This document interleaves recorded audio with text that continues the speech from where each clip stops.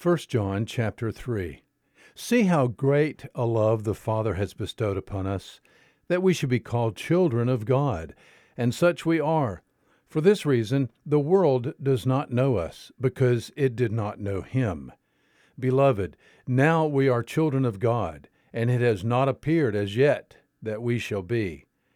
We know that if he should appear, we shall be like him, because we shall see him just as he is. And everyone who has this hope fixed on him purifies himself just as he is pure. Everyone who practices sin also practices lawlessness, and sin is lawlessness. And you know that he appeared in order to take away sins, and in him there is no sin. No one who abides in him sins. No one who sins has seen him or knows him. Little children, let no one deceive you. The one who practices righteousness is righteous, just as he is righteous.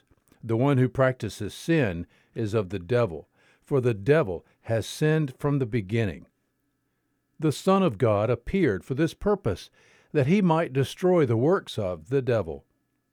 No one who is born of God practices sin, because his seed abides in him, and he cannot sin, because he is born of God. By this the children of God and the children of the devil are obvious.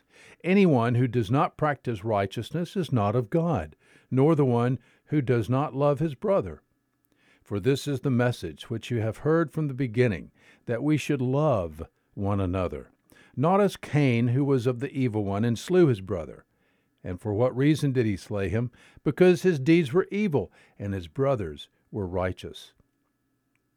Do not marvel, brethren, if the world hates you. We know that we have passed out of death into life, because we love the brethren.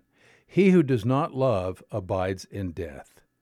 Everyone who hates his brother is a murderer, and you know that no murderer has eternal life abiding in him. We know love by this, that he laid down his life for us, and we ought to lay down our lives for the brethren. But whoever has the world's goods and beholds his brother in need and closes his heart against him, how does the love of God abide in him?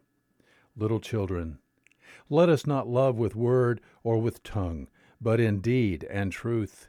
We shall know by this that we are of the truth, and shall assure our heart before him, in whatever our heart condemns us. For God is greater than our heart, and knows all things.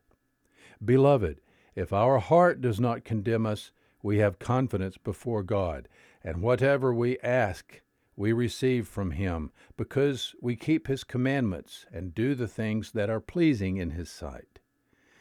And this is his commandment, that we believe in the name of his Son, Jesus Christ, and love one another, just as he commanded us. And the one who keeps his commandments abides in him, and he in him. And we know by this that he abides in us by the Spirit which he has given us. 1 John chapter 3. There is good news today.